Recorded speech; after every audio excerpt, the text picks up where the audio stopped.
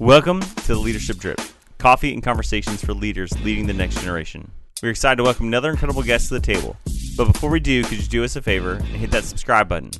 While you're at it, go ahead and give us a 5-star review. That helps these conversations reach other great leaders.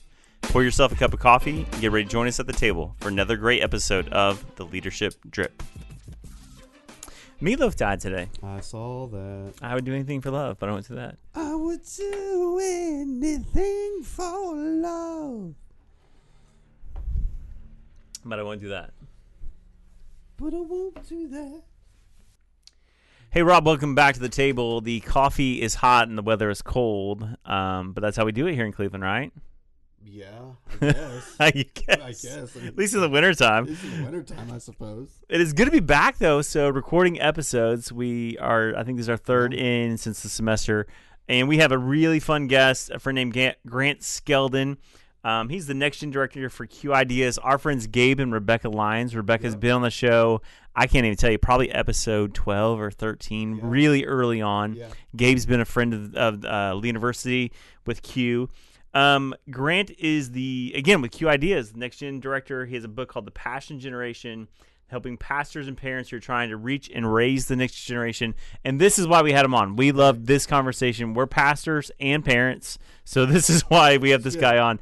And he's from my favorite city, Nashville. Nash Vegas. Welcome to the show, Grant. Thanks for having me, y'all. So I gotta ask. We before we aired, you said you're only a year in, but the real Nashville question is: Hattie B's or Party Foul? How's your hot chicken hot take? I go Hattie B's because I haven't gone to Party Foul, which ironically I guess is a Party Foul if I have never been. I've never honestly heard that's in the conversation. I feel like it's usually Hattie B's or Prince's is what they always tell me here. But yeah. Party Foul comes off like a tourist restaurant. It's right around the corner. My wife and I see it all the time. But we always see the girls with pink cowboy hats going there, so we've always viewed that the tourist spot, not the actual spot. So I need to check out. I will say this: I've had both. Hattie B's is better. Party Foul is hotter. Like it's a step above. If you like hot, Party Foul is hotter. Okay. But Hattie B's is by far a better like chicken experience. Chicken. I haven't been to Party Foul either, so like I don't know. I can't compare. Well, I'm going to sidetrack. Have you been to Peg Leg Porkers? Nope. I've seen it, though. That looks like a quality spot. If you like ribs and you like barbecue, Peg Leg Porkers downtown is that's the place to go. All right. Yeah. Okay.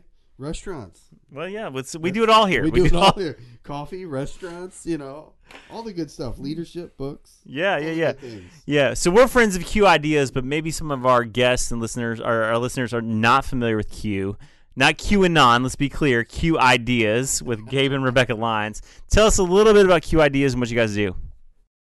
Yeah, for Q, a lot of our heart is to, in the midst of, for us, I feel like if you turn on the news every now and then, you have to catch it at the right time. But if you turn on the news at the right time every now and then throughout the day, you'll see that there's like some tension in our nation and problems going on in the world. And we just feel like in a world that sometimes can feel very divided, polarizing, racial tension, a lot of deconstruction, a lot of young people leaving the faith. It just seems like everything. It's like, God, where's the revival that's coming soon? Mm-hmm. We felt like it's very important that Christians don't just think about what's going on among us as believers, but also are faithfully, thoughtfully, biblically, and respectfully engaged in what's going on in culture. And so I really appreciate how Q, probably most known for doing a national conference here in Nashville in April, where we gather, some of the most, I think, wise, thoughtful, and I use the phrase respectful, just in a time, there's a lot of people with big platforms, but it's almost like they had to be very offensive to the other side, and that kind of garnered attracted a lot of people. And I think Gabe and Rebecca did a really good job of finding who are people that can land in one spot biblically here, and then someone else can biblically land in a different spot, and how can they have a conversation around it? Yeah. Like you mentioned, I've been here for 1 year. When explaining to my younger friends that maybe aren't familiar with Q, I said, bro, one of the first panels I was just like kind of thought was cool was I had just got hired, and Q was doing this thing called Church and State, and it was more of a themed conference because it was around the time that churches were trying to decide, should we shut down church? It was in 2020. Should we shut down church, or should until further notice, or should we open it up even though they're saying not to? And what should we do? And at the time, Andy Stanley had just said, hey, for the rest of the year, if you guys remember, he made that decision. Right. Yeah. A lot of churches followed and said, hey, for the rest of the year, we're going to stop doing this. Like back at that time, it was, okay, next month, okay, by Easter, okay, after. And they're like, we're going to stop doing that just for the rest of the year. Under the banner of loving our neighbor, that verse guided him to say, we are going to shut down for a year. And there are other churches, I think Ernie McManus, I remember him doing that. Tons of churches that we wouldn't even know that followed suit with that. So that's one person on the panel. On the other side of the panel, they had John MacArthur. And John MacArthur's view on that was very different. He was like in California, getting fined or sued or just a lot of attention. He's like, we're going to stay open. And we believe that biblically there's a point in which actually we don't submit to this and that. And they saw good come out of that in some ways too. And then the third person they had on the panel was Francis Chan. And he's classic, like, are we just putting too much emphasis on church on Sunday? Like maybe God wants maybe God wants us to be more like than just a Sunday event. This is all the conversations around. And I just thought all three guys that are being guided by scripture, trying to submit to the Spirit in this season. And I just thought it was kind of cool and now that's kind of an in-house church and culture conversation, but man, they talk about a lot of unique topics, and Q Conference specifically does kind of like these TED Talks on culture by great experts on those themes. Yeah, I just really want to echo that. I mean, here at Lee, we do Q Union every year, which is a combination of the Q Conference / its students who are speaking on different topics that are selected from around the country. And so it's a really powerful experience.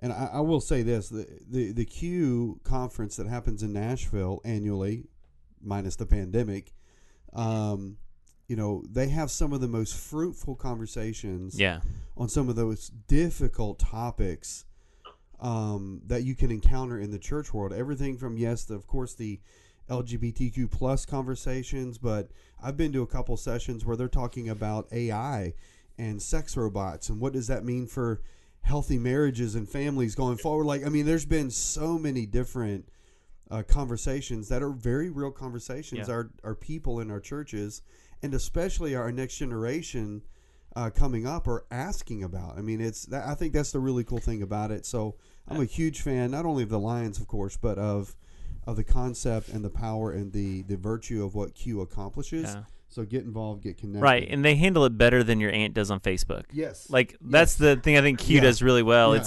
It's not a Facebook rant or argument. Of course. Or a Twitter fight.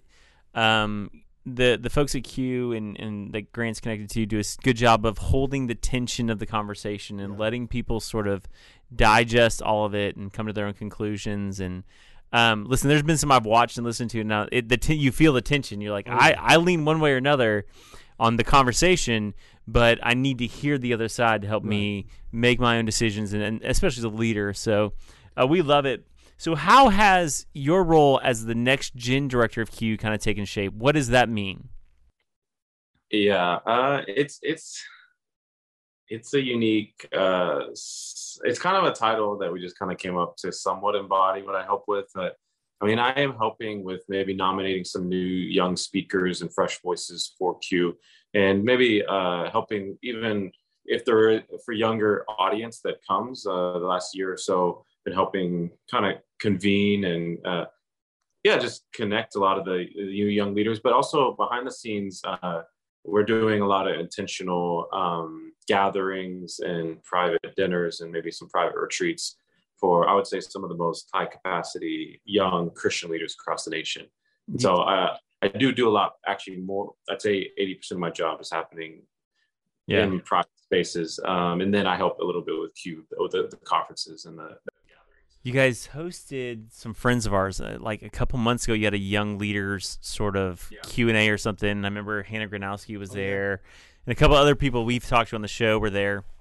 Tell us kind of the feel from that group of leaders, what are you gathering from them as far as their sort of feel on culture and then the local church? I mean, as you're talking to these 20-somethings that are leading well, what are you gathering from them?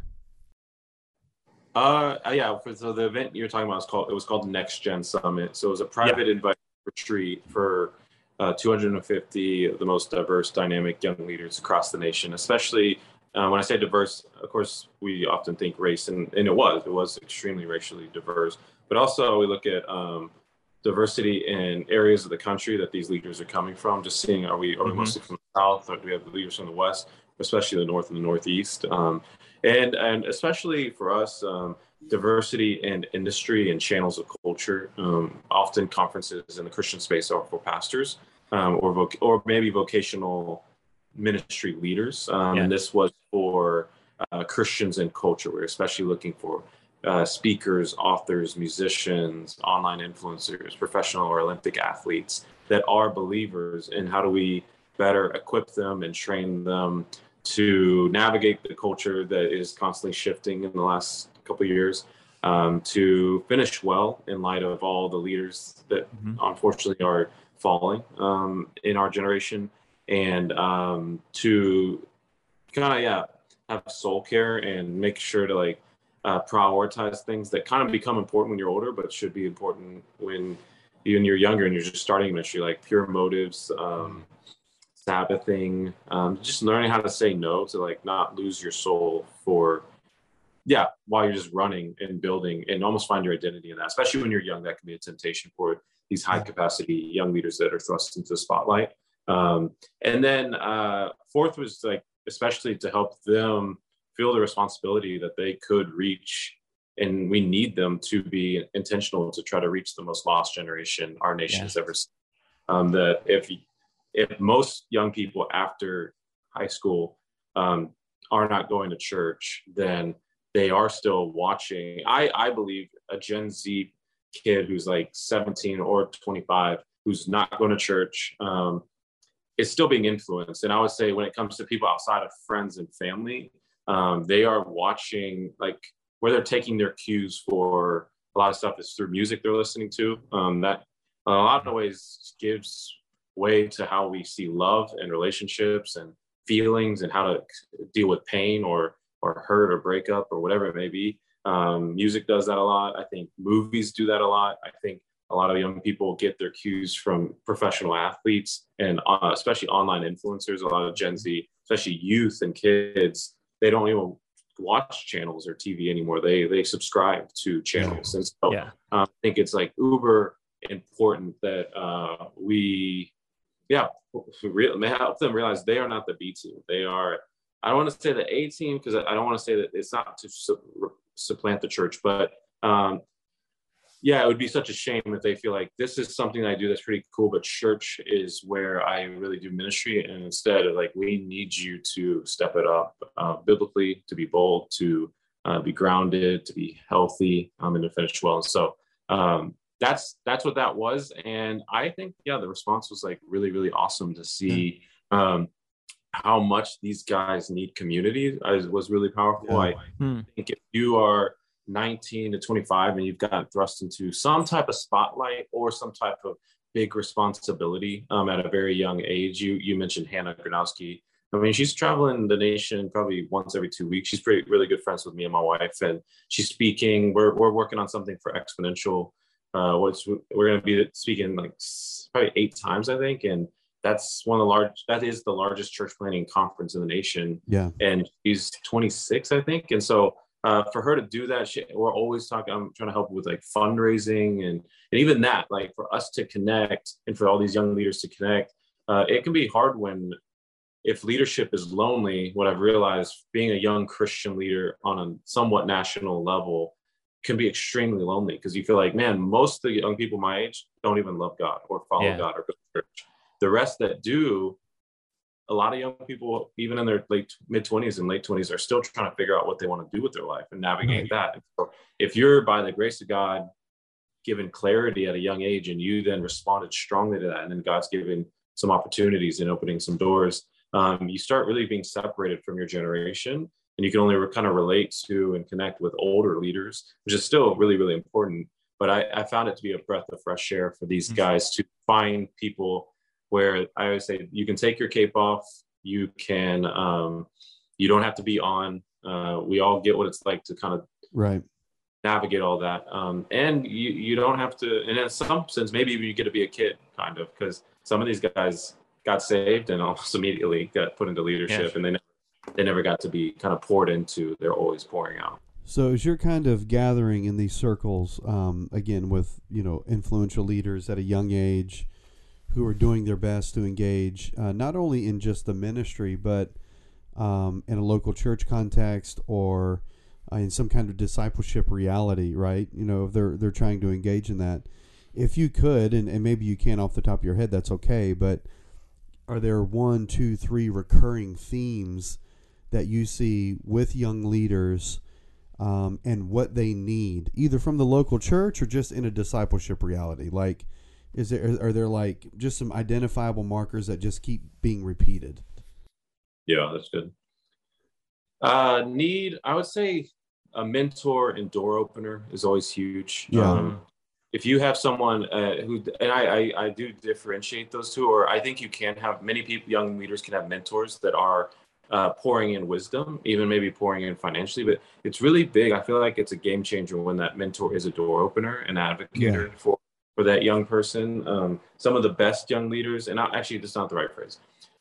Some of the young leaders that get some of the biggest opportunities for their age, it's definitely because they have more of a door opener kind of mentor. That someone's like advocating, hey, you got to get this young person to speak here, to be a part of this leadership team, to be at this table, to help with guiding our decisions here. I don't know, to just check them out. Like, I know they're young, but give them an opportunity. I think that's really big. I think having a mentor gets young people to believe bigger than they can, because you have like this safety net of, hey, this guy's in my ear who's older, or this woman's in my ear that's older, says, hey, I got you. Like, just, I remember for me when I was 23-ish, 24, it's the first time I ever did a retreat. It was encouraged by a guy named Eric Swanson, just fun, awesome older man, but he's 30, 40 years older than me, and did a lot with Leadership Network. And he said, hey, you're starting to meet a lot of these young leaders. They're becoming close, great friends of yours, but you live in different parts of the country, which is great and fine. And those still might become some of your closest friends, but you should like create a rhythm where maybe you all come together once a year. And if you're okay with it, you should probably do a retreat. And I said, I'd love to do something like that, but I don't have the finances to do something like that, or a place, or getting them to fly. I don't know. It takes so much work. I've never done anything like that. And he said, look, if you get them there, I'll get you a location that would be awesome in Colorado. He got a former Denver Broncos like second home, and could sleep like 20. I never could have done that in my own relationships and networks at 23. No way. And he said, I'll cook. And he loves cooking. He's dude like top notches. And he said, I'll get drinks. So he's like, I'll get the drinks, I'll get the food, and I'll get a location. All you got to do is get them there. And I think that really, I just never I would have talked myself out of it. It warranted. I would have talked myself out of doing that. So I think that's big. I think a second one I just want to say quickly is, I think a lot of young leaders, Christian and not, just need a lot of, I'm trying to think how to say it the right way. There's something about like, you find your identity in Christ, and before that you were finding your identity in something else. It could be, not most of the time in high school and college, it's like for what you do or what you can do. A lot of times it's a sport in high school, or a relationship maybe, but it's something other than God. And it's unique for Christian young leaders is we get saved, and usually for a lot of young leaders in some form or fashion, no matter what they do, it's like, then they realize they can do this thing because they love God so much. They realize they have a gift, whether it's speaking or writing or convening, or if it's I don't know, they had an idea and they created a nonprofit or something. And all of a sudden it's like they went from, my identity is in this relationship or this sport, but then I found Christ, and that's so much richer, to now my identity is Christian leadership, almost like I'm a leader for Christ. And I think making sure like you're not, having to maintain that in order to be loved by God. And really, it's almost like we do it again, but in Christ this time and for Christ. But it starts getting a little polluted. And worse, I think comparison is probably one of the biggest things the next generation struggles with, that we kind of we treat like a bad habit instead of treating it like something that overall can like kill our soul and our intimacy with God and the level of intimacy we can have with other friends. And it can waste so much time. Like, something I've been sharing a lot with young leaders is I'm realizing a lot of young people, leaders or just young in general, spend a lot of their energy and their time doing things that they're not called to do, but they see a lot of their friends doing, and it comes with cool benefits. So like writing a book, starting a podcast, starting to post a lot of quotes on Instagram. Like, you start seeing like, hey, this is how you can do this. And so there's a lot of starting things. And I'm like, but are you called to write a book? Or is that actually, or start a nonprofit? I mean, how many young people in college I knew that was like, I think I want to start a nonprofit here. I'm like, you just kind of found out about it. Maybe, but just maybe I wonder how much kingdom energy is being exerted on things that aren't their calling, but their friends are doing it, and there's some perks they're getting, and they're more attracted to the perks that come from doing it. Yeah, it's a great statement. So how then, Grant, are you as Q, and maybe we can, even the local church, help steer some of that conversation, especially on the identity piece and the calling, to help students really discover what God has for them and not just the good that is out there, if that makes sense. Like, so they're getting the perks, they're doing good by starting a nonprofit, but how can we maybe take this energy they have? Because when young adults get saved, or when they really pursue God, they have high energy and they want to get things, they're causational. How can we really help them find their calling and release them into that? Yeah. How to find their calling. How to find their calling. I mean, I think a lot about, I would say two things. One, I mean, this very high overview. Jim Collins in Good to Great talks about, like, find something you're good at, find something that you love to do, something you're good at that you love to do. Yeah. And ideally, and a lot of young people, I think, stop at that, like, especially millennials, I think, for pros, they're like, this is what I love to do, and this is what I'm good at. But the third one is, and that people will pay you for. And there's a lot of young people that like follow their passion, but there was no provision for that. And so I would always say a lot of young people were like passionate but broke. And I think that is important. Give me 1 second.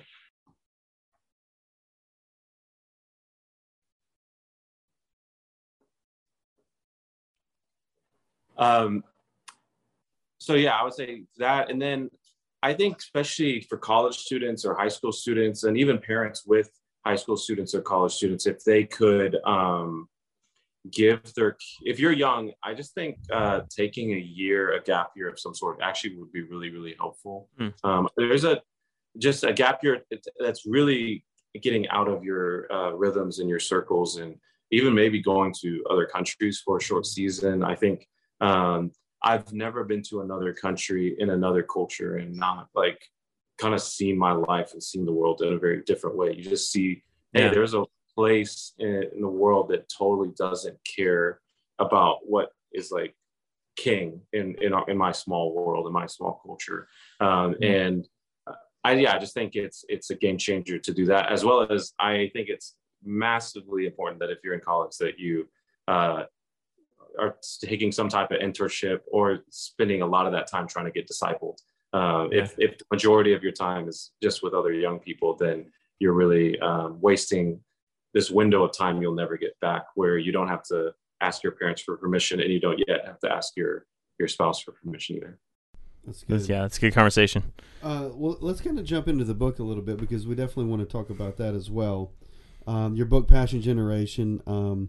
First of all, maybe a multi-part question. What is a passion generation? First of all, you can kind of work through the definition or what you mean by that. But in that book, you also stated it's not a millennial problem, it's a discipleship problem. So the second part of that question is kind of where do you see or have you seen the discipleship lacking in the church? So what is a passion generation? Explain that about the book, and then sort of that quote, which I believe is a great statement to talk about. What is lacking in discipleship in the local church? Where are we missing it?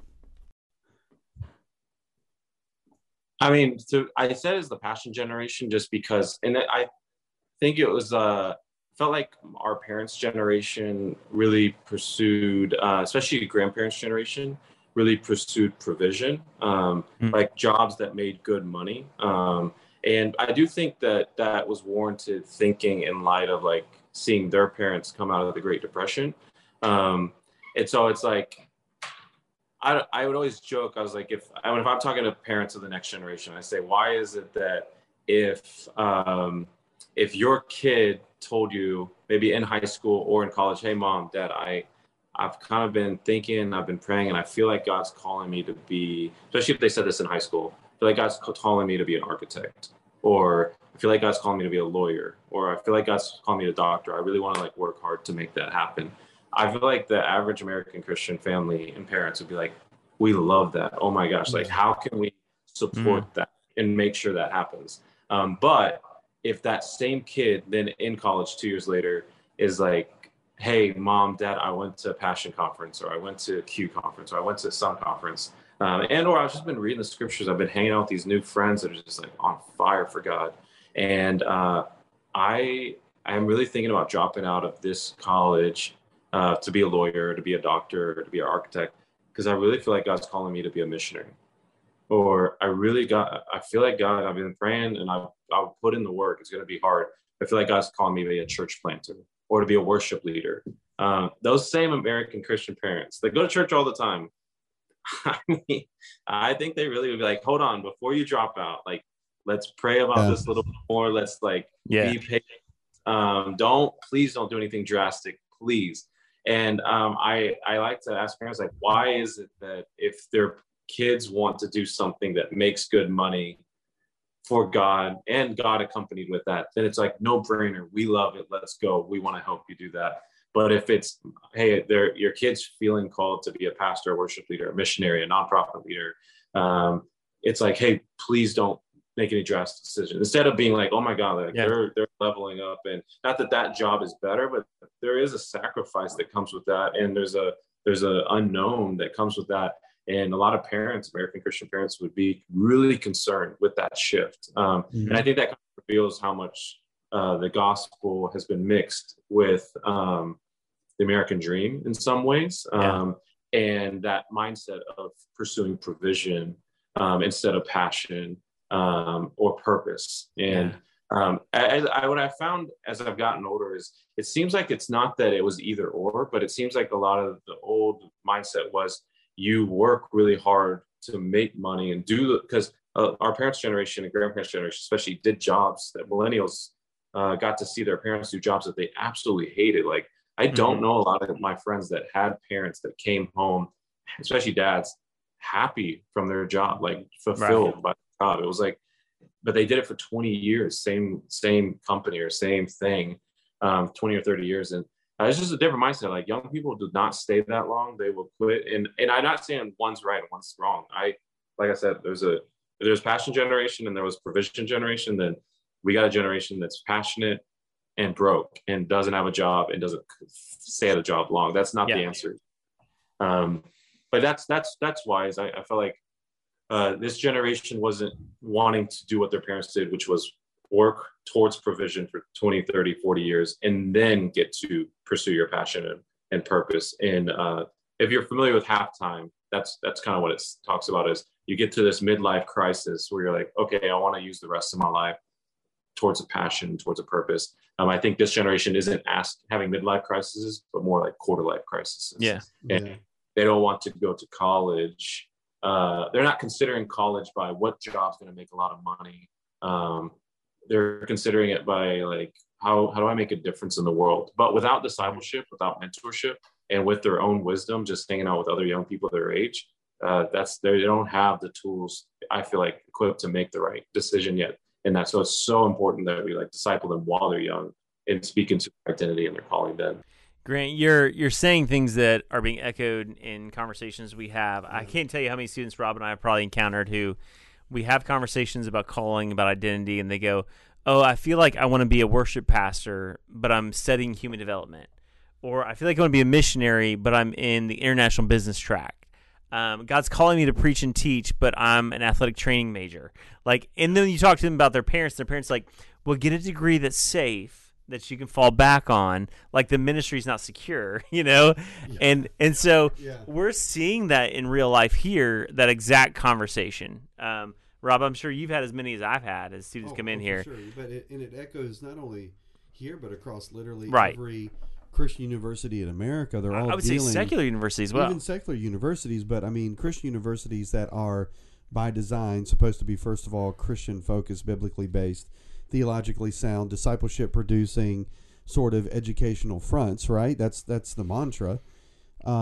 Most of their schools of religion or departments of pastoral leadership or whatever their programs are called are shrinking very quickly. Like, and I don't think it's that less people are being called into the ministry. I think it's really wrestling through this. But this entrepreneurial desire of Generation Z and the passion generation, they want the wisdom and the capability to create things, businesses, side hustles, whatever, while at the same time being able to pursue some kind of theologically faithful educational process that allows them to do the ministry or the parachurch, ministry or the cause-oriented Christian focus, whether it be human trafficking or whatever. Like the thing, what the things are, right?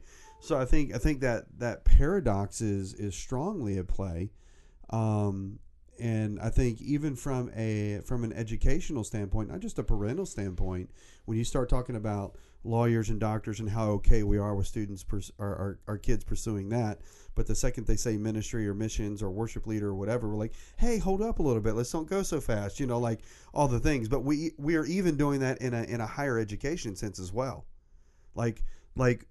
I mean, here at Lee, which is a great Christian university, Spirit-filled Christian university. I mean, we don't do a ton, and this is going to sound like a critical statement, and perhaps it is. We don't really do a ton to emphasize the spiritual backbone for which we're built and which we're created. We push our nursing programs and our business programs, which are phenomenal, some of the highest rated in the state of Tennessee.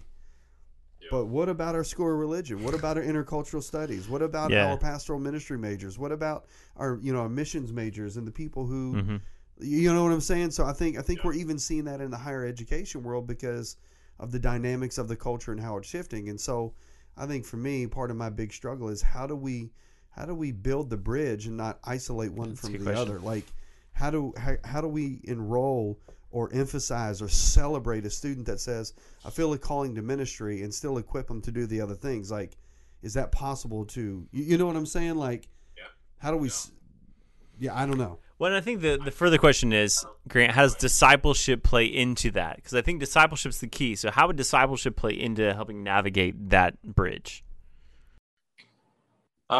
I think helping them, like we said, a paradox is that it isn't either or, and it is like there's times where you got to do a job that is provision. It's not fun. It's just doing the and there's times when you feel like, man, this is my sweet spot, my purpose. And there's times when, you feel like I'm passionate about this. But even me, I people ask me all the time, I'm 1 year into working at Q, like, how do you like it? I did my own thing for 7 years and merged it into Q. And I really feel like I've never in my life been more in my sweet spot, but there's still definitely things that I have to do on a day-to-day basis that I'm not passionate about. Right. And I think if I lived only on the mindset of like, well, if it's not my passion that I want to take that job, then I would have left. But I also, there was a thing on Twitter that it was a couple years ago. It was a hashtag first 7 jobs.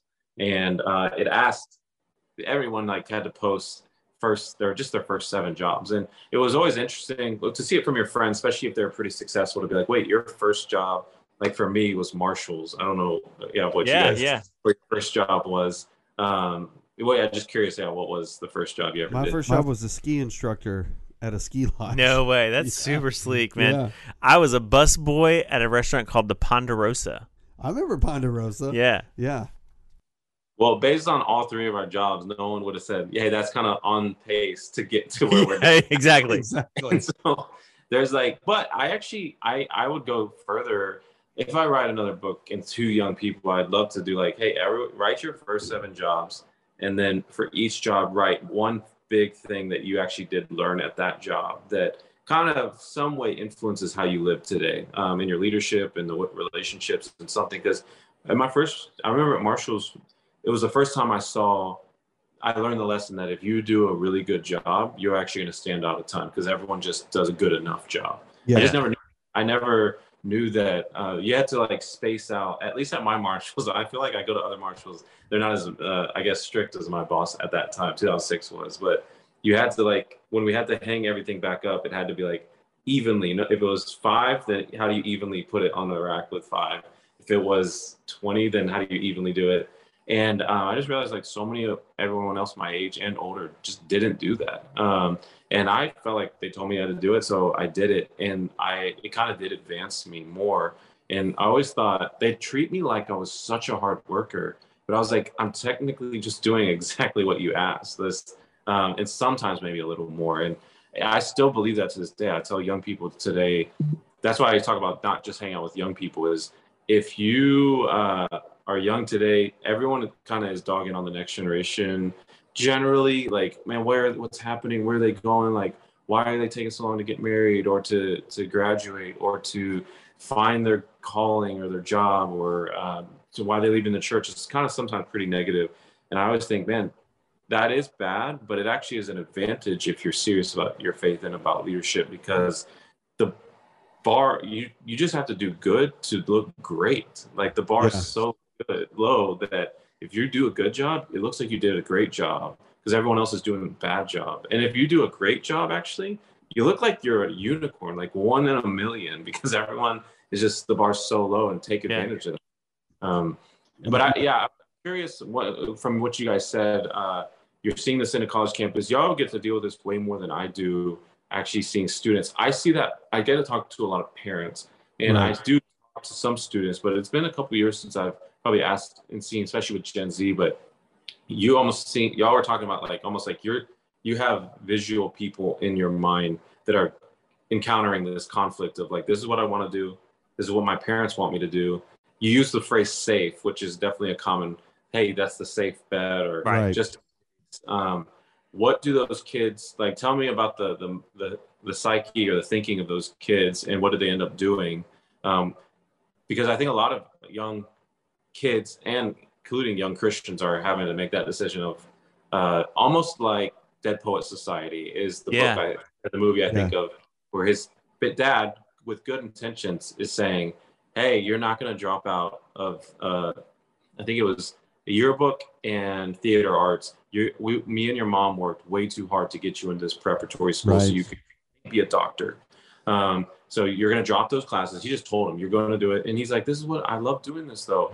And he's like, no, you have no distractions, cut it. And he has to either decide, do I honor my parents who are looking out for me, at least through one lens of finances and being successful and providing a better life than they had for me? Or do I go behind their back or cut them out of the equation and just say, I'm just going to do this because I know they love me, but it's a new world and they're not operating in my best interest. I'm curious, what you're seeing kids. So, yeah, that's a good question. I don't know yet, because I had a conversation with a young lady this week. She went through our assimilation process at church. She's an athletic training major. She's in her final semester of that. But 2 years ago, she kind of had this realization that God has called her to preaching and teaching as a gift of hers, and she wants to use it. And she had a conversation with her parents, and they were like, hey, stay in the major and see it through, right? And so we get to the end of our simulation process, and we're talking about gifts, spiritual gifts and placements, and where we use you in the church. And afterwards, she comes and finds me. And one of the things we are trying to move towards is using young adults, especially at the end of our service, to kind of a closing prayer and dismissal, just to get them some stage space and things like that. And she goes, I don't want to sound extra. That's what she said. I don't want to sound extra. She goes, but I'm really feel like God's called me to teach and preach, and I used to do fine arts, which is in Assembly of God as like a program, a track for arts, and I would do short sermon, and I won like merits on it or whatever. So she's living in the tension of knowing what her gifts are, and the reality of finishing a program that's gonna get her a job. And her dad's a pastor. Yeah. Like, so I don't know the outcome yet. Like, and it may be like, and I don't want to say like one's wrong or one's right, because God may be like, hey, let's take you through athletic training and get you into some, whatever, chaplain for an WNBA or an NBA team or something. Anything's possible. Yeah. But it's definitely the tension they're living in, and sort of leaning toward the side of the degree and the safe. Yeah, I mean, and I think for me, it's yes. I think everything Jeff is saying is true. I think the big missing piece of information for a lot of students that I talk to on a regular basis, when it comes to ministry, they don't know where to start. That's good. Yeah, they have no clue how to begin. They've got there's no like local church pastor like pulling them in and saying, hey, I'm going to work with you for 6 months and you're going to preach a sermon.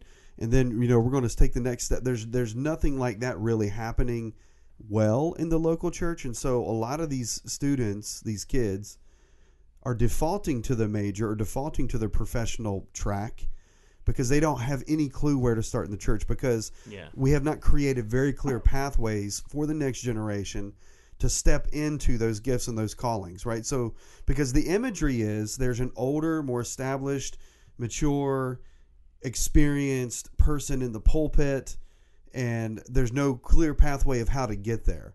And so I think a lot of them are coming in and saying, I want to go in the ministry, but I have no clue how to start in the ministry. So I'm going to start with being a teacher.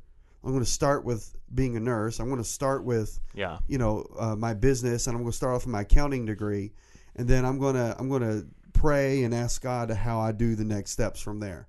But if we created much clearer pathways, or we had much clearer opportunities for how to actually activate students into the gifts and the callings of the Spirit for the local church, for the ministry that they have, if we had better pathways of doing that, I think we would see a lot more students, even if they kept the more professional degrees versus a pastoral degree or whatever. I think we'd see a lot more students graduating with a business degree that went directly into ministry versus starting off in business. And so I think the big missing piece for me as a college pastor on campus is it is so easy for them. I mean, they got people beating down their doors over here in the business building and the nursing building. You can get an $80,000 job right from Jump Street in nursing, right? Before you even graduate, $60,000 job before you even graduate. And so that makes it so easy for them to just default. Attractive. Yeah, and it's attractive, right? Mm-hmm. Because it takes all the guesswork out of it. Right, instead of being able to have opportunities to launch out in the ministry right off the bat. So I'm not saying there's an easy solution to that. I'm not sure there is a solution to that. But I think of all the conversations that I'm having, why they don't go into the ministry when they feel a call right out of college is because they have no clue where to start. You said something yesterday, either in our conversation or in a recording, that we don't tend to celebrate people acknowledging their callings anymore. Yeah. Like when somebody goes, hey, I want to go be a pastor, we go, ooh, where the parent or the whoever who goes, I'm going to go be a doctor, we're like, yeah, that's awesome. But somebody goes, hey, I think I'm going to go be a missionary to Botswana. We go, oh, are you sure? Like, we don't celebrate that. And what's celebrated gets repeated. Like, that's a leadership principle. Yeah. So maybe the beginning point is we just start celebrating callings. Maybe that makes somebody else go, hey, if that got celebrated, I'm going to step into that. I think a critical point, clear pathways, is very important in allowing that. Church culture, Grant, I don't know where you attend, but most churches have moved the same direction. We have one Sunday expression. You may have that same Sunday expression multiple times. And you have Wednesday night, maybe a youth setting or something. But there used to be 3 or 4 settings that a young minister could find themselves in to preach or teach or exercise the gift and fail miserably. Like, we don't have those anymore. Rob and I cut our teeth preaching on, like, Wednesday nights at some little country church. Like, those opportunities are not there anymore. So we got to rethink how we create opportunities for young ministers and leaders to try and fail. because we're not going to put them Sunday morning in front of 2,000 people. Right. Like, we're just not going to do it. Where everything is streamed live. Yeah. You know what I'm saying? It's just not going to happen. So maybe from your perspective, how could we do some of that? What are some avenues maybe that we can see that? It was sort of just whiteboarding the whole idea here. Yeah. What are some ways we could do that? Ironically, I've never talked about this on a podcast, or really, so many of my good friends don't even know this happened. If they didn't know me like 10 years ago, is when I was in college, I went to Dallas Baptist University in Texas. Dallas is kind of home until a year ago. And I think that I read a quote by Tim Keller around, it was like, said something around the line of, no matter what you do, your first 200 sermons are going to be terrible. Mm-hmm. It was like, your first 200 sermons are going to be terrible. That was the word terrible. And I was like, oh man, like I've preached 0 at this time. Like maybe if you count like a 6-minute thing I did at this Methodist church Bible study for like 60 kids, and then I got 1. And it was 6 minutes. And so, and I don't, fortunately that's on YouTube, and it's luckily so buried, but we'll link to it in the show notes. You barely understand what I was saying. Like, it's so bad, but it actually connected somehow. Anyway, I say all that to say, I actually was like, yo, same thing you just said is I at the time wanted to be a church planter. I thought, because at that time, my image of, if you loved God, you had to be a pastor. So I was like, okay, I got to be a pastor and preacher. And so I was like, I don't want the first time I start doing these 200 sermons to be with real people that have to suffer through that. That's like, why is this the way that it works? And usually it is youth, and then maybe college or young adults, and then senior pastor. So I'm like, it's going to be kids, I guess, that have to do it. And so what I decided to do was to create I called it The Call. And it was basically me and like 10 or 15 of my other friends that were like in Bible schools across the area that wanted to preach and be a pastor, grow in their voice. And we just, I found a church that would let us on a Saturday night use their small building room, like a small classroom type of setting. And you would have 5 minutes to preach. And about all 10 or 15 of us preach. Before you went up, you got to pick 2 people that were friends in that room that would give you feedback. And I think it was off of your delivery, your content, like being theologically correct, your delivery, and then authenticity was a third. Like, is that actually sound like you? Or you're listening to Matt Chandler a lot, or T.D. Jakes, or Stephen Furtick, or Mark Driscoll at the time? Like those, I can almost tell, like, is it you? Because we know you. And it really, really helped a lot. Like, the very first time I ever would speak at a conference, ironically, was Tim Keller's conference that would happen in Dallas like 7 years later. I had spoken in private probably 20, 25 times. And I, as you guys know, by speaking, I really think everyone should learn how to communicate or do a couple messages in front of a group of people, because it just really helps you figure out a little bit more about who you are and who you're not. There's something about identity that's kind of wrestled with in its different, fresh way when you speak, because you realize how much, like, I don't know, there's something about it that maybe it's because we're so nervous to do it, mostly not because we're scared we don't know what to say, but we're scared of how we're going to come off in front of others. But it helps you attack that a little bit better and become, I always say, once you become confident in who you are and comfortable with who you're not, you really start getting into your sweet spot of your unique that's good voice. And so what's cool is, even thinking about that, is of those like 15, I'd say 10 of them, they are pastors and speakers and nonprofit leaders. Like, they are good communicators. So it really did help develop a lot of young leaders in private settings. We would eventually invite our friends. The ones that were really, really committed, we would do one where like 5 of us to 7 of us would bring maybe a handful of our friends, so about 30 people, for each of us bringing our friends, and then I'd bring in 1 or 2 pastors to give us feedback. So it was now in front of an audience, and now with feedback right in front, like right after you're done, you have to stand up there, almost like The Voice or American Idol. Yeah. It was like uber helpful. There's, like I said, a lot of young leaders I'm thinking of today that are kind of killing it, that were back there at that. I love that idea. Man.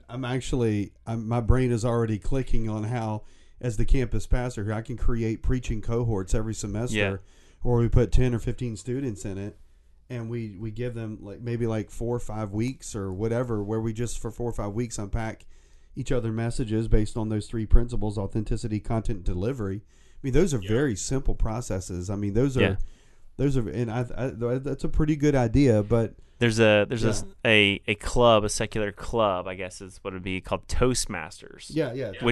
Which basically is the same concept. Yeah. It teaches you how to deliver talks and speeches and public speaking. So as somebody carrying the greatest message of all time, we should probably do something similar to help sharpen people and help them really sort of be able to deliver the message clearly and contextually and all the things that are necessary. I think that's a fantastic idea, and I'm 100% behind you. Let's do it.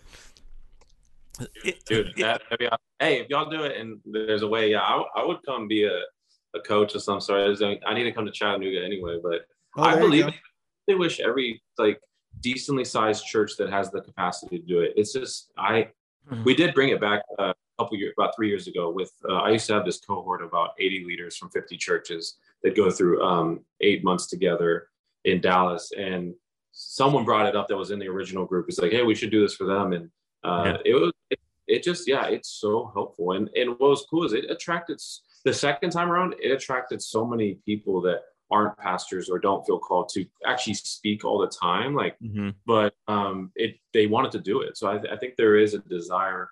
Not everyone, but a lot of people have, outside of daily or regular communicators, that want to grow in their ability to communicate.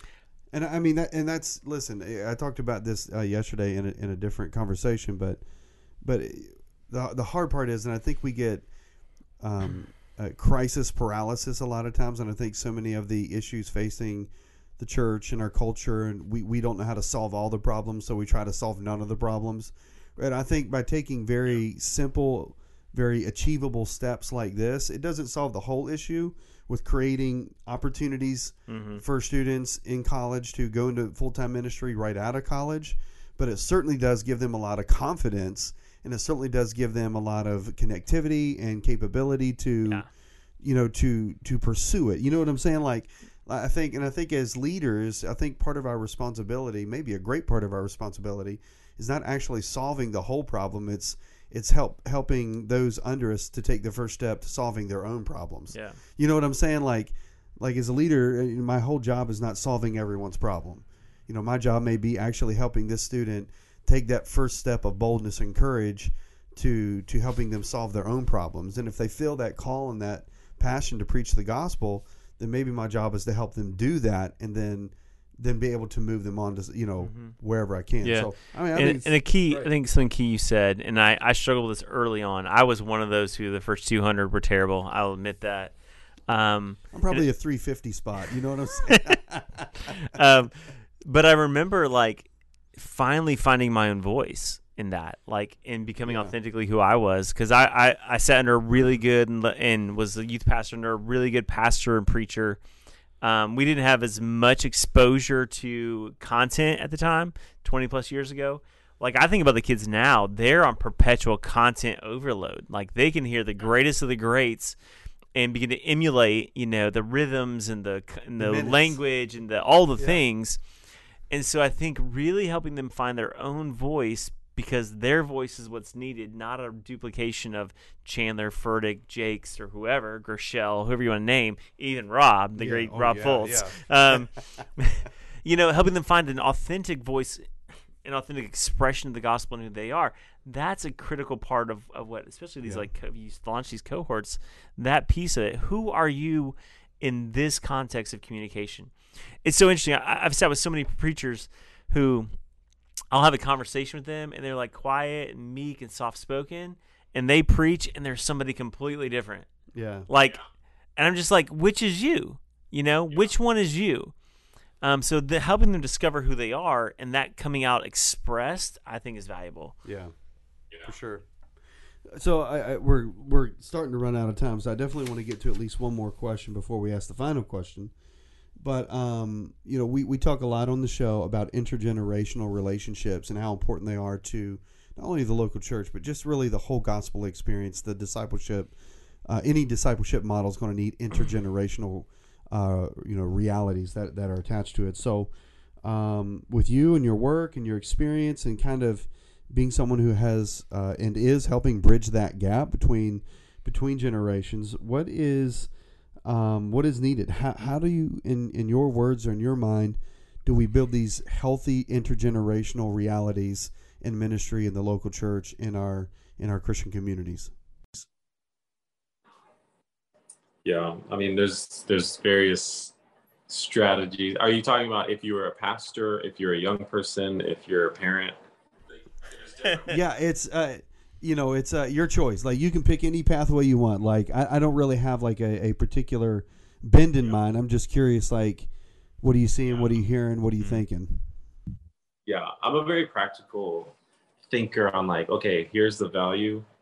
We all, like, most Christians all agree on values. It's the vehicles that we often don't even create one for the value, or we don't all have to like every church's vehicle for the value.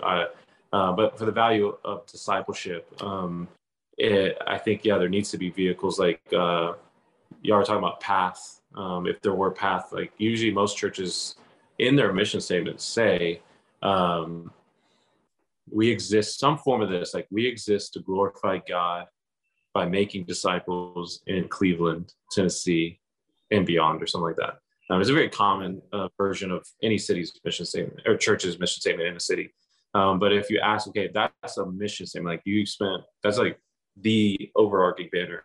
How do you, for a pastor, I would say, until you measure discipleship, I don't think it really matters to the church.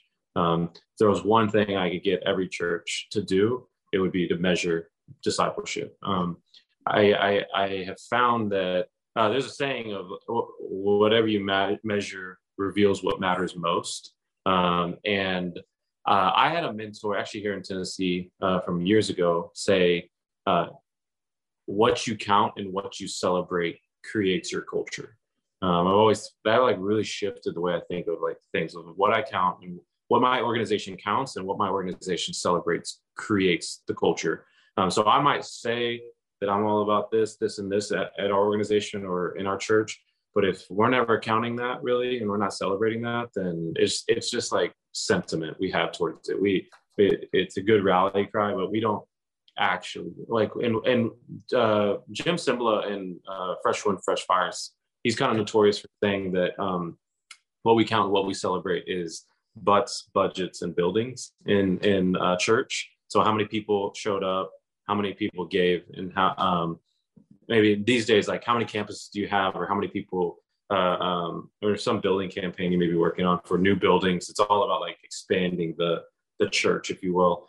And I actually am not ever against that. I think the discipleship community can sometimes it almost comes off like you're like, leave all that and do this. And I don't think you should do that. I think you need to measure giving. You need to measure attendance. You need to and should be expanding and multiplying campuses and all that. That's great. I think it's like a pulse. That's the pulse. Like those are never going away. But there's a lot of very obese people that have a pulse. Like if you don't have a pulse, you're dead. But just because you have a pulse doesn't mean you're healthy. Like I think discipleship needs to be added. Being measured needs to be added to the scorecard of the church. And until we do measure it, it doesn't really matter. Like Nike makes shoes and other products now, but like I can guarantee they measure and know how many shoes they made each year. Chick-fil-A makes chicken sandwiches. I guarantee they know how many they made and how many they sold. Tesla makes cars. They know how many cars they made and how many sold. I think the church is one of the biggest organizations that has no idea how many disciples they, even though they say they make disciples, they have zero idea. Most companies that's the size of our organization, the church, should not be able to keep getting by with that level of like, I don't know how to say poor leadership in a nice way, but like that's just not. It's the reason we have a next gen problem. Like I think at the core, as you already quoted in the book, is like we don't have a next gen problem as much as we have a discipleship problem, and we will always have a next gen problem until we fix the discipleship problem. Amen. And so, the last thing I'll say, once you measure discipleship, it forces you to, because the next question is, okay, if we really wanted to measure it, we have to define it. And I think that's true. Because I like it, because then it forces all the other things. If we want to measure it, we have to define it. What is a disciple here at our church? I don't think it needs to be the same definition at every church, but I think you need to prayerfully, led by the Spirit, in community of the leadership, really look at the scriptures and say, based on what we're seeing, this is what we want to be the marks of a disciple here. And we're going to push vehicles that lead our people to be that. But yeah, what is a disciple? What's our path for people that come here and say they want to get discipled or they want to make disciples? They want to become a healthier disciple. And then, yeah, how do we know when it's happened and when we start with a new one? And so I think that would really cascade into a lot of health if we just simply measured it. It would tell everyone at the church, and I think the next generation will really love this, or anyone that's tired of church feeling boring, is it's not enough to just show up. It's not even enough to give and serve. We have been counting and celebrating that for a long time, and that's still going to get counted and celebrated, but it's not enough. Like, what's really big here? When I have someone say, I just started a discipleship relationship with some young kid I just met, and I'm an empty nester now, but I'm pouring into this kid, and he's starting to come over and he's starting to join me for things, and he's met my wife. Or when I see a young person say, hey, I can't hang out tonight with everyone. You guys are all hanging out and going to this college event. It's so fun, and every year everyone loves it. But I told this older guy that I'm getting discipled by I would come over tonight, and I gotta honor that commitment. And I would celebrate that a lot. The more we do that, I think it's going to push the model of discipleship as the scorecard and the hero. Yeah, I think that's a great place to kind of land, and that's a sweet spot of Rob and I. So we will keep that conversation live, Grant, on the side. But we have one final question we ask every one of our guests on the show, because we do record here at the lovely Lee University campus, and we are fans of college students, and Rob works here at the campus. What is one lesson you learned in college that did not take place in the classroom?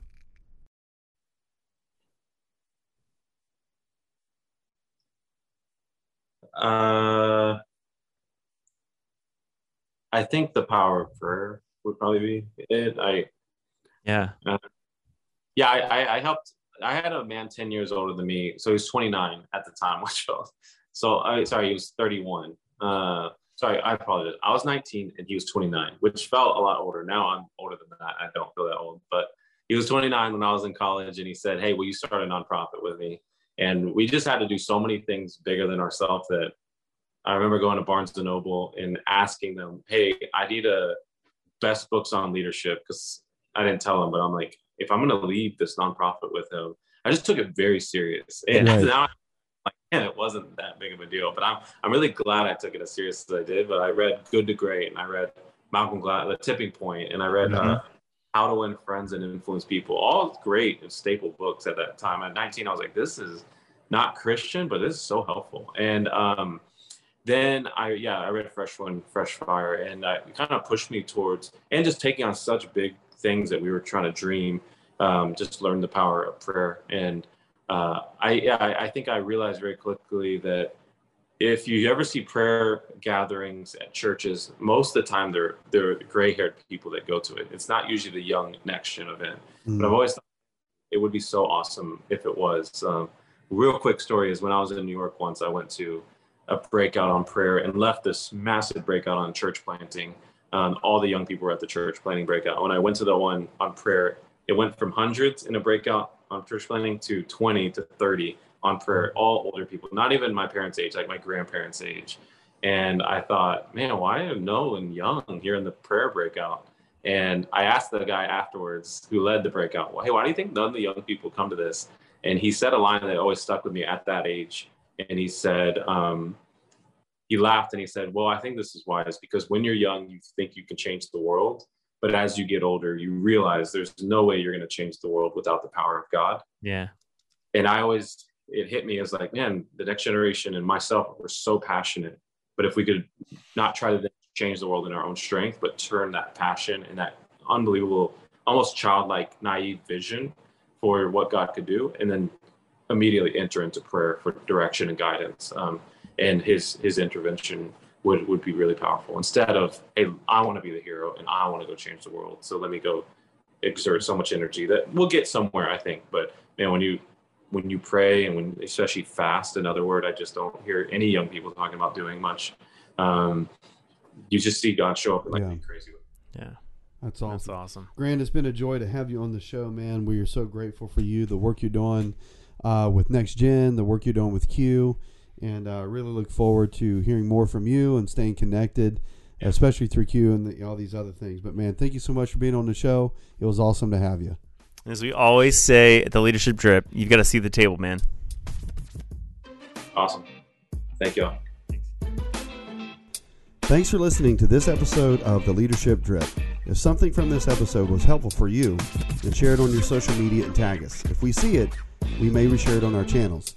We appreciate you taking the time to join us, and remember, you always have a seat at the table.